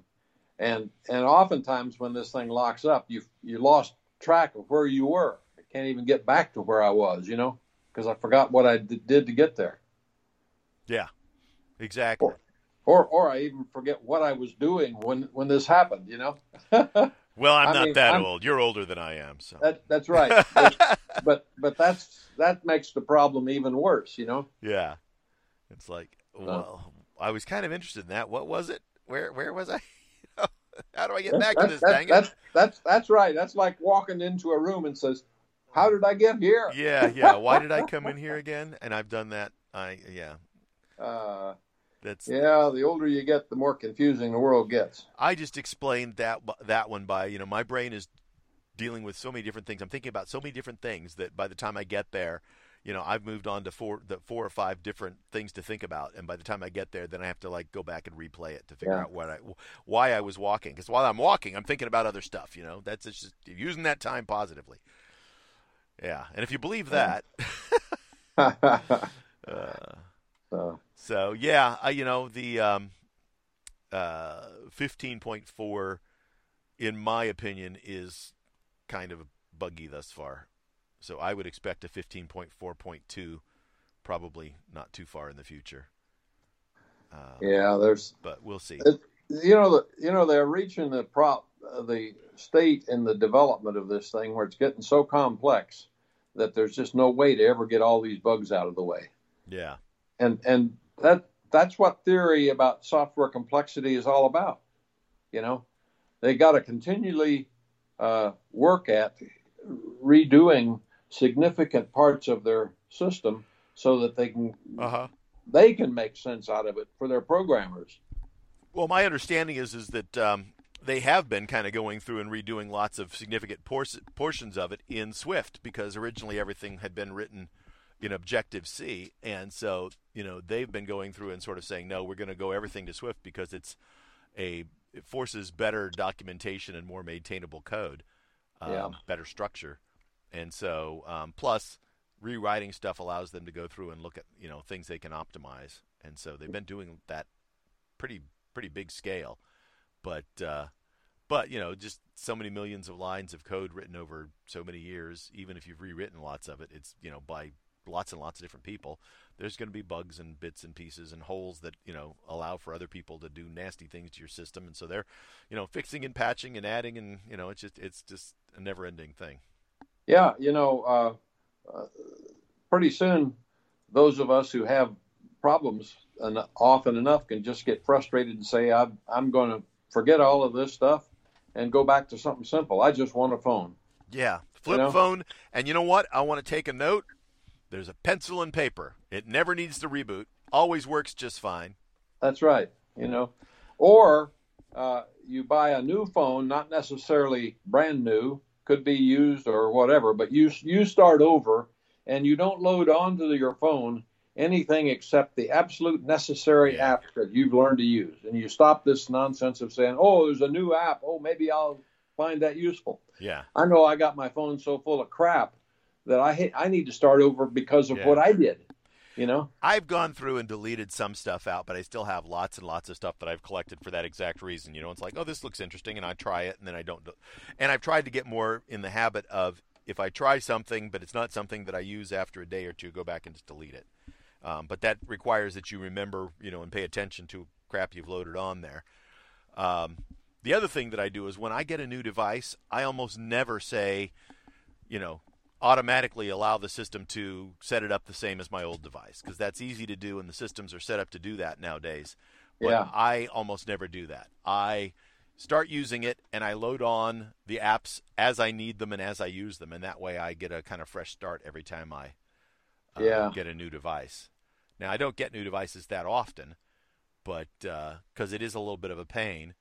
But that way, I get the new device only gets the stuff that I need as I need it. Yep. Yep. We do it to ourselves though lots of times. Yeah. Oh, absolutely. So Absolutely. anyway, your next thing here says Apple wants you to subscribe to your own phone. Of course they do. Yeah. Because they know that we don't get new phones as often as they want them to. So that they figure if they can get you paying all the time and just give you a new phone when they want to. If you get used to just paying a flat monthly fee and you get a new phone every time one comes out, then that's very enticing to a lot of people. Now, what I don't quite understand, because I thought you had already done this kind of thing, didn't Apple already have something like that set up where you just paid a monthly fee and you just got the new phone automatically? Well, I knew it was available that way, but I thought about it a little bit and I said, well, the monthly charge is way higher than I would accept. Yeah. Because you add it up and you say how much you're really paying, and that, Right. that exposes that. Well, the way they had structured it before, I thought, was basically you could buy the phone on a ongoing basis or a monthly fee, and it was basically the cost of the phone, and there was zero interest. So you were just paying it out monthly instead of all at once. Oh, in terms of paying for the new phone, yeah, they financed it in a very favorable way. There was no sense paying the whole price up front because you weren't going to pay any more by putting it out over a period of time. Yeah. You're right, and that was a necessary thing to expand their market for these most expensive phones because most people didn't have that kind of cash laying around. Yeah. Yeah, But most people don't want to say, okay, yes, I'll take the $1,000 phone for But me, what- my family, and all my friends. But what that did is it also enticed people who could afford to pay the amount full to not pay it in full. Right. Okay, which is what I did. I mean, I could have paid them, the amount, but I said that's foolish. Yeah. 0% interest? I'll keep Yeah. my money for a while longer than you keep my money for a while. That's right. Yeah. Time is money, right? Yeah. Or money is time. Yeah, Whatever. especially now with inflation, right? You start paying for it at one point, and it's actually cheaper in the long run. Absolutely. Yeah. So, yeah, no, I think the very first comment in the comment sections is as long as it's an option, it would be great for those who like the idea. If it becomes the only way to get an iPhone, then Apple's going to lose more money than they think they'd be gaining by forcing the issue. Right. And I think that's absolutely right. It's like, great, as long as it's optional. But if they suddenly come out and say, we don't sell them anymore, we basically just lease them, and you pay an X amount and you get the newest one whenever it comes out, while that might be wildly popular for some people, there's going to be some who are like, nope, don't want to do that. I'm happy to, not happy to, but I mean, I'll pay whatever it costs to buy the dang thing because I don't just, I don't replace it every year. Or even every 2 years, it's every 3 to 5 years when I replace my phone, and so I'm perfectly happy to just buy it and then have no additional costs other than my, the service that your connectivity. Right. Right. There's a few things. It's funny. There's a few things that I think I'm surprised Apple hasn't done. One is I'm surprised that they haven't either bought or tied themselves much more closely to a means of the service. Why didn't they buy an AT&T or a T-Mobile, T-Mobile or Sprint when they had the chance, and they'd still be available on the other stuff, but they could tie things in through that service more tightly. I'm surprised they haven't done that, especially as much as they're into services now. The other one is product-wise, I still don't understand with them being so security conscious why Apple doesn't sell a modems. Yeah, well, not a modem, but a router anymore. Wireless router for the house. Yeah. That Yeah. It doesn't make much sense to me either. I don't get it. Because they've got that's a piece of their security story. Yep. And that's the thing that they talk about and they've been using as a marketing tool for quite a while is, hey, we're a more secure way of doing things.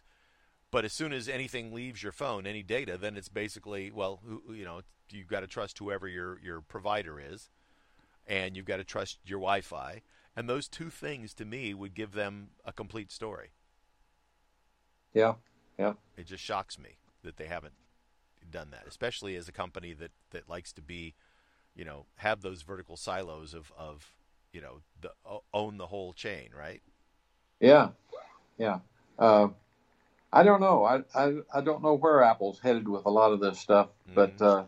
it's it's clear that once you get to a certain point of capability, that there's not much features that they can add that are beneficial without also bringing in maybe a downside with them.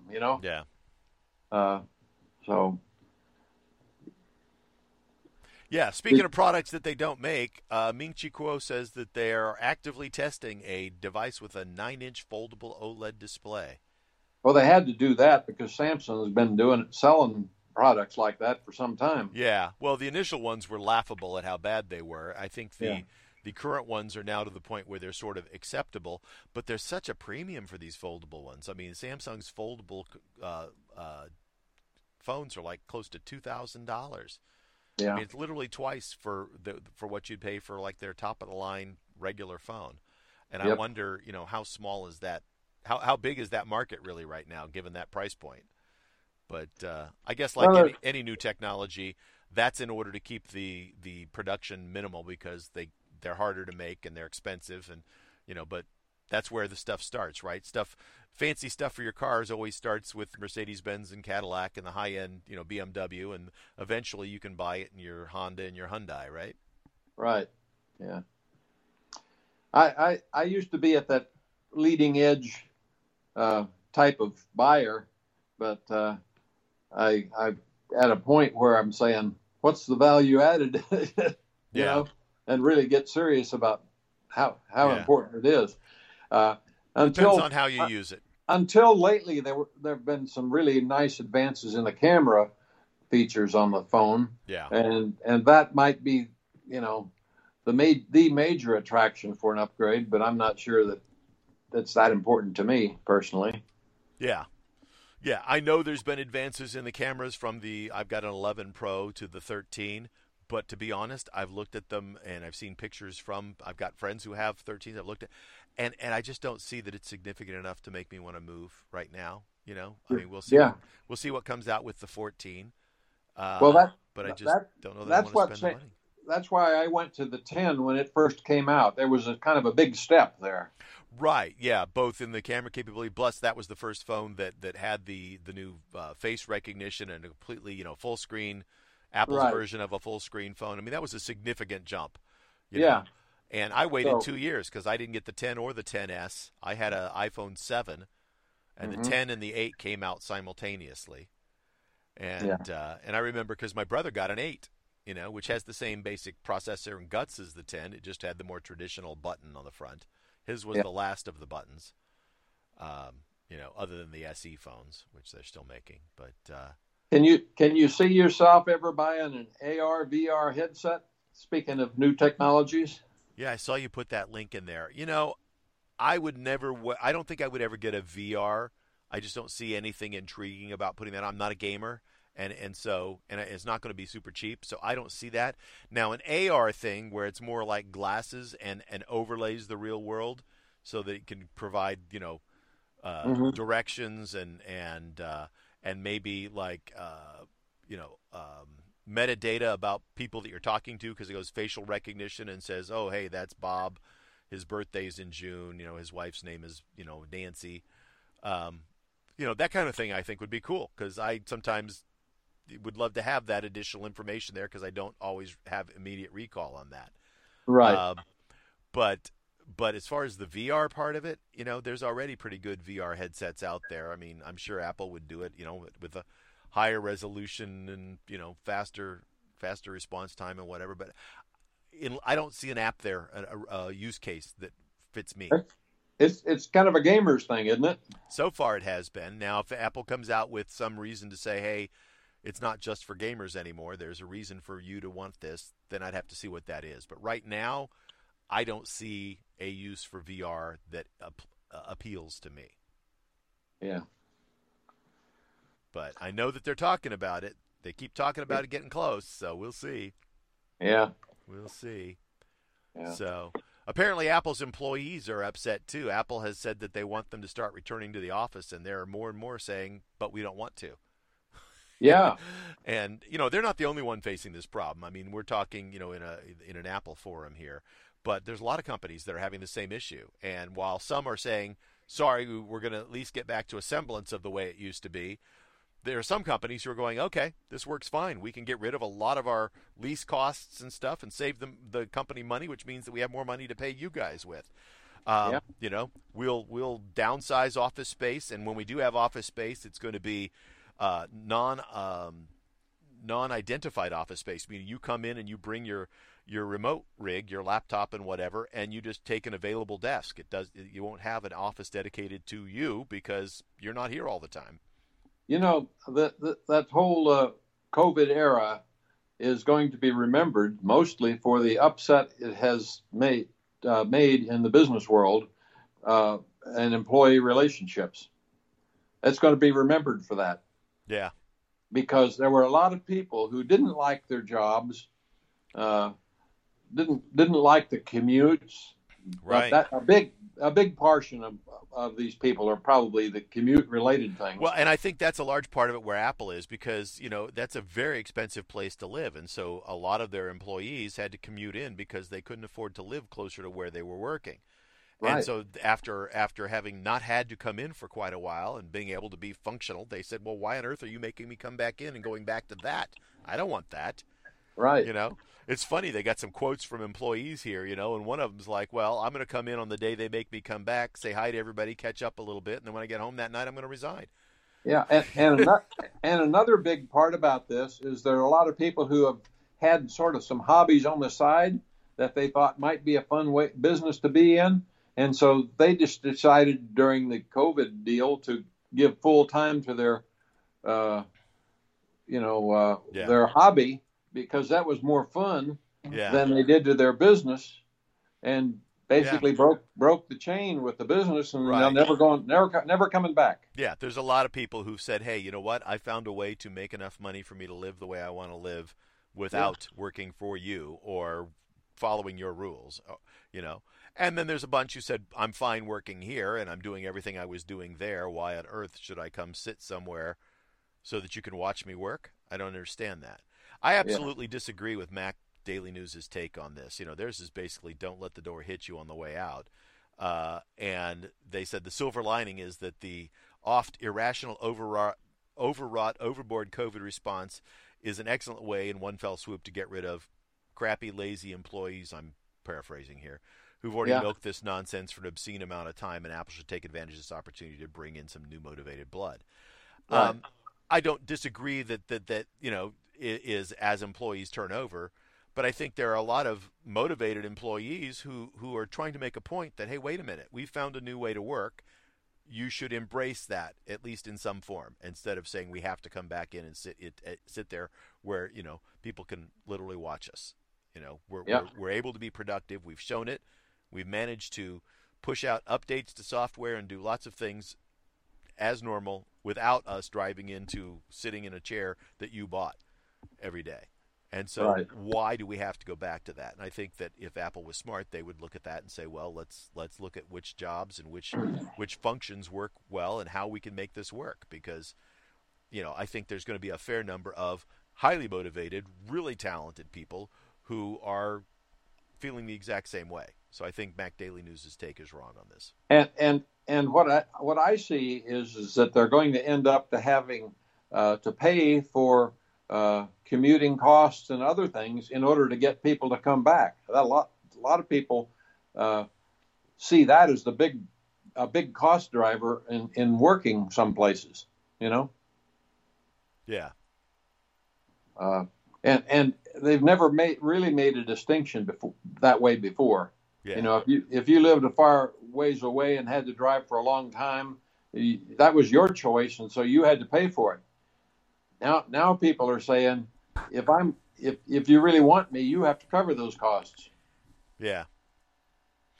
Yeah. Although I think you're right. I think it's a different world, and while I think that there are plenty of mediocre employees who are lazy and milking this for all they can. There are also lots of high quality employees who said, I prefer this way of working to that way of working. And like you said, other employees, sometimes some of the best, who have said, hey, guess what? I found a way to turn my hobby into a source of income, and I don't have to come back. Right. But those aren't the ones complaining about coming back because they don't intend to come back at all anyway. Right. They're like, yeah, been nice. I like some of the quotes down here that they have from Steve Jobs, though, to make their point. It's like Steve Jobs said, I do not adopt softness towards others because I want to make them better. Tough love. Another quote, some people aren't used to an environment where excellence is expected. Fair enough. Yep. This one's interesting. A players attract A players. B players attract C players. Yep. And so he didn't want to let mediocrity creep in, And I think that if you set high standards and high expectations and everybody knows that, then everybody plays up to that. If you have lax standards and low expectations or not well communicated expectations, then everybody plays down to that, right? And so as a leader in a company, you have to, if you're going to be successful, expect excellence, set a high bar, And that doesn't mean that you crush people if they don't live up to your expectations, but you don't pat them on the back and go, oh gosh, that's okay, and let everybody else start sliding down to a lower level of productivity as well. So yeah, I get where they're coming from, but I think that their response, at least as it's written here, is not taking into account fair positions by people who are high quality.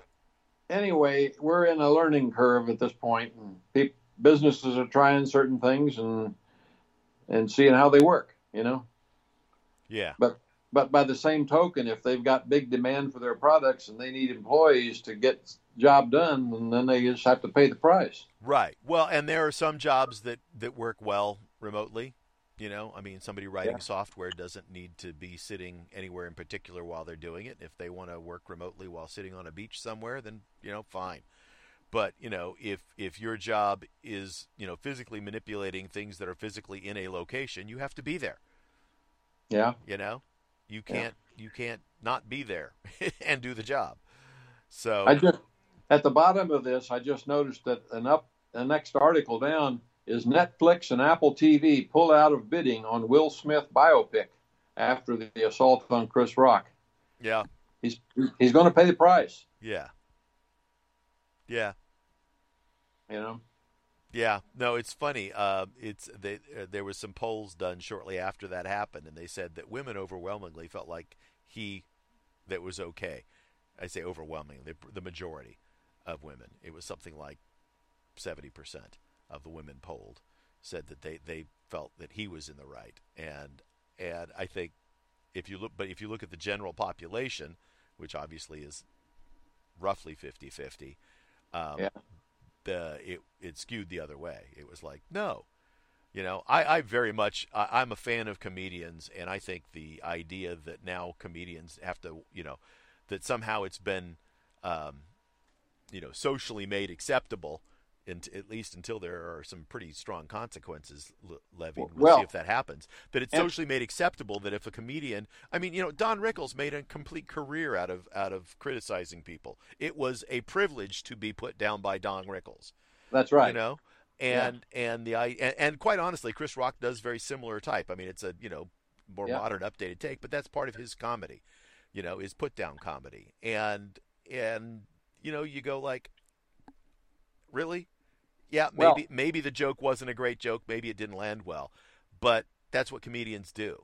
I believe if you go back and just assess the facts of what actually happened that night, the very first thing is that Will Smith, when he sat down, was laughing at the joke until he looked at his wife.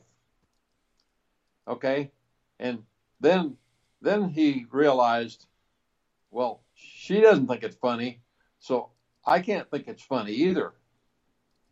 So but can you imagine if you're doing something and somebody said something at the expense of your wife, and you're kind of chuckling at it, and then you turn over and you see that she's, hurt.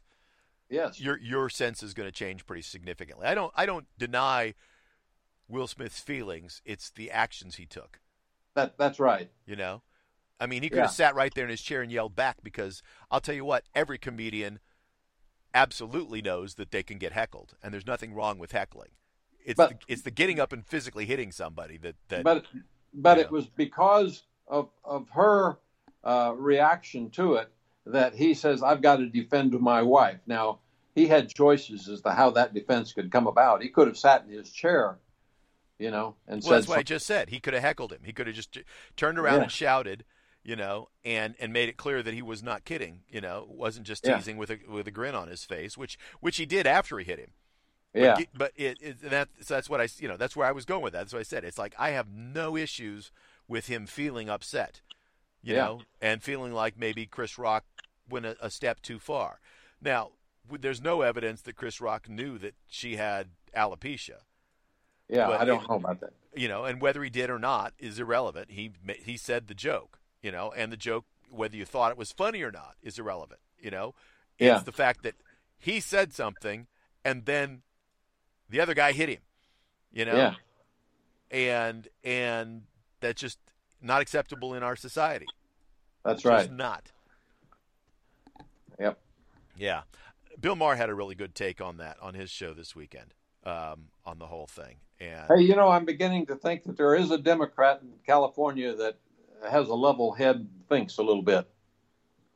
you talking about Bill Maher? Yeah, Yeah. No, he's happy to make a joke and skewer anybody on the political side, but he also, in addition to his satire, does commentary with it. He's making social commentary, that's right. and he calls it as he sees it. I hate it when people say I tell the truth. No, he calls it as he sees it. But he sees it fairly balanced. There are times when he thinks that Republicans are just doing stupid stuff. But he Yep. also thinks there's times when Democrats are doing stupid stuff, and if he thinks he can get a laugh, he will, because that's Yep. what comedians are supposed to do. Yep. If they think they can get a laugh, then they say it. That's their job. Right. Really, that's the beginning and the ending of it. They think they can get a laugh, and And- if they and- cross a line, then you tell them so, but you don't hit them. And I'll have to agree with you. I don't think there's a comedian out there, a professional top level comedian, that isn't one of the smartest guys in the room. Yeah. Oh, these guys are bright, and they stay on top of whatever is being talked about in the general population. They have to, Yeah. they have to be topical. I mean, unless you're, like Gallagher, where you smash watermelons, and that your shtick is a little different then. But Right. They've all kind of got their thing. I mean, but. And it doesn't always have to be jokes at somebody's expense, too. I mean, sometimes it's just talking about, common day life things. I mean, George Carlin had a whole thing about the differences between baseball and football. He's not attacking anybody there, Yeah. But some comedy is done at the expense of other people. Some isn't. If you don't like it, don't listen. It's comedy. It's entertainment. Yeah. And if you're lucky, it'll make you think a little bit. If you're really lucky. Yeah. But there are a lot of comedians who, especially in today's environment, not that it hasn't been that way before too, but because comedy is kind of a dangerous thing, societally. If you're saying things that people find offensive, there's been a history of comedians sort of being shut down, and we talk about it today, the cancel culture, but that's sort of their job. That's right. If you're a social satirist or political satirist, your job is to sort of push those buttons and make people think and make them a little squirmy and make them chuckle while you're doing it. So I don't know. Yeah, it's a societal mechanism to kind of keep people's heads level or try to cut out the extremists on either side. Yeah, or at least point them out. Yeah. Point them out for the lunacy that that they are sometimes, and a lot of good comedy is pointing things out of context, right? So if you just point it out, it's like, well, if you do this walking down the street, you look like an idiot, but but you can stand in front of Congress and say this all day long, Yeah. So, yeah, unfortunate situation. I hope that he's held accountable for the assault. That's the I don't think I would ever do something like that, but if I did, you sure enough know I wouldn't be, allowed to sit there and then go up and accept an award and go on my merry way. Yeah, I don't think the Academy handled this well at all. By the way, Will Smith quit the Academy. Yeah, well, that's because they were getting ready to kick him out, and right. So he quit. Yeah. And I don't know what that does other than takes away his ability to vote for subsequent things by not being in the Academy. Probably. But that's about it. It's not like there's any real fallout other than for any up and comer. It was a big deal when they got accepted. Oh, absolutely.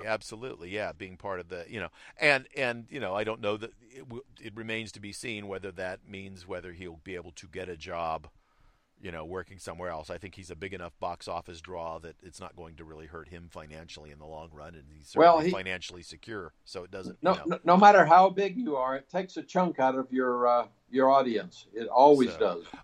It will, but I think, too, the next thing that he does, a lot of people are going to turn up just to see, right? Just out of curiosity. Even though it's not like he's going to come out in a movie and start making comments about what went off in his personal life. But, with the rise of Apple TV and things like that, the big money guys that have already rejected him, Yeah, at least that project, they said, not a good omen. We're not going to do anything that glorifies your history and rise from... I mean, poor 5 guy years in from now they may Philadelphia to being a change. superstar. Yeah, 5 years from now they may change their mind, but they're going to put a halt on it for a while. Yeah. Yeah, well, it's not a good look for them to say, we're going to go give, this guy a bunch of money to tell the story of his life. So. Anyway, it's about lunchtime here, Todd. Yeah. Yeah, I will end with saying everybody makes bad choices in their life at different times. Sometimes it's more public than others. So there's also that. It's not like he has a history of assaulting people or saying crazy stuff, So this was, have a little grace there as well. Forgiveness is important too. Don't excuse it, but understand that, when you and I have a bad day, it's not in front of a million people. So, all right. So let's wrap this up. Thank you very much for listening and joining us today. We've got a few other podcasts that are available through the Shack Out Back Network. We suggest you check them out if you enjoyed this. Two for Brew and 2 Minute Tech are available also on the shackoutback.studio is the website. So you can check us out, and we'll be back again next week. Have a good one. Bye. Enjoyed it, Todd. Bye. Take care.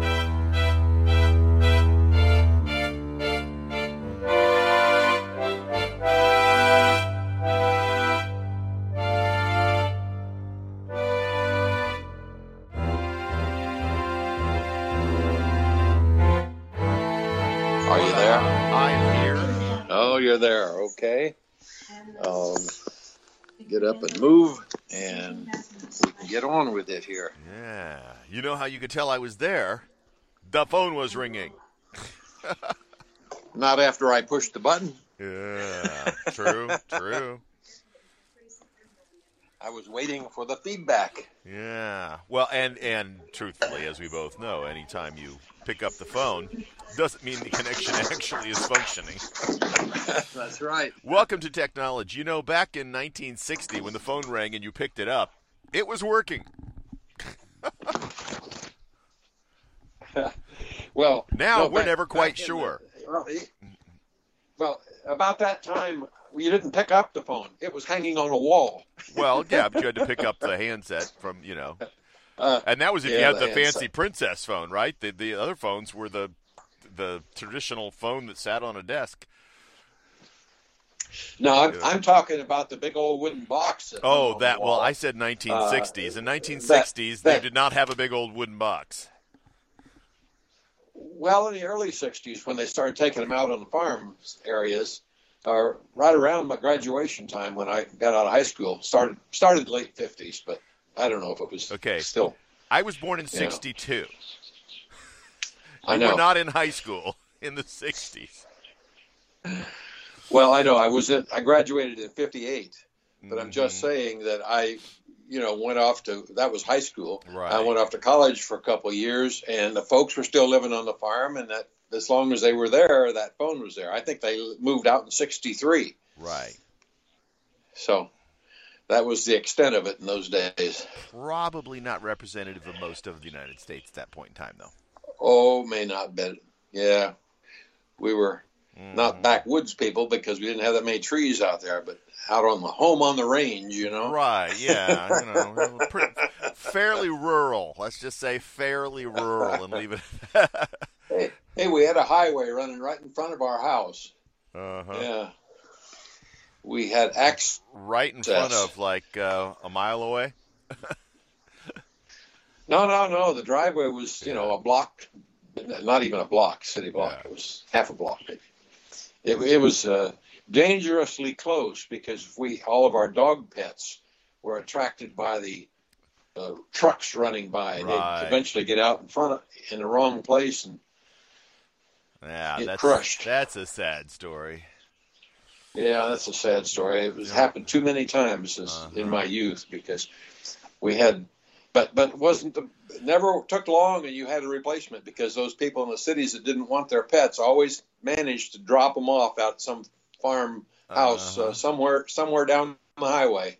They never took them out in the country, where they were safe. It would always it was Yeah. the families along that highway that had to deal with the stray dogs. Yeah.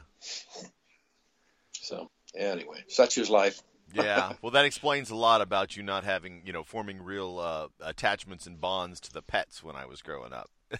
Because you knew they were Well, temporary. Very well, temporary. specifically dogs. Yeah. Cats didn't chase trucks. Mhm.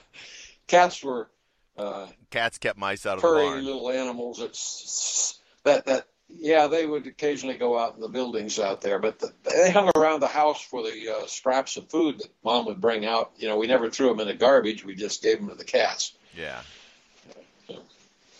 So Cats anyway, eat down how the are you vermin. today? Not bad. Not bad. It's good. Uh, so I didn't really do a lot of in-depth look for articles to talk about today, but I did find a few. Yeah. I'm just Have you scrolling through, tried? seeing what else is there that we can talk about real quick. I got one. I'll copy it in there. Mm-hmm. There we go.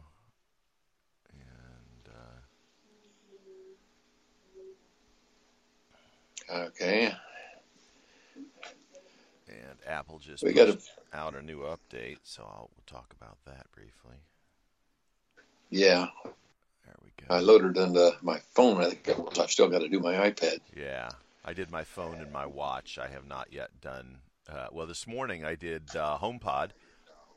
So your HomePod's a good update, and your Apple TV. So all that stuff runs a version of iOS, or Yeah. they call it something else, but it's that's what it is. So all right. Well, you want to get rolling here? Sure. Not a whole lot else going on, I think. All right, give me a sec.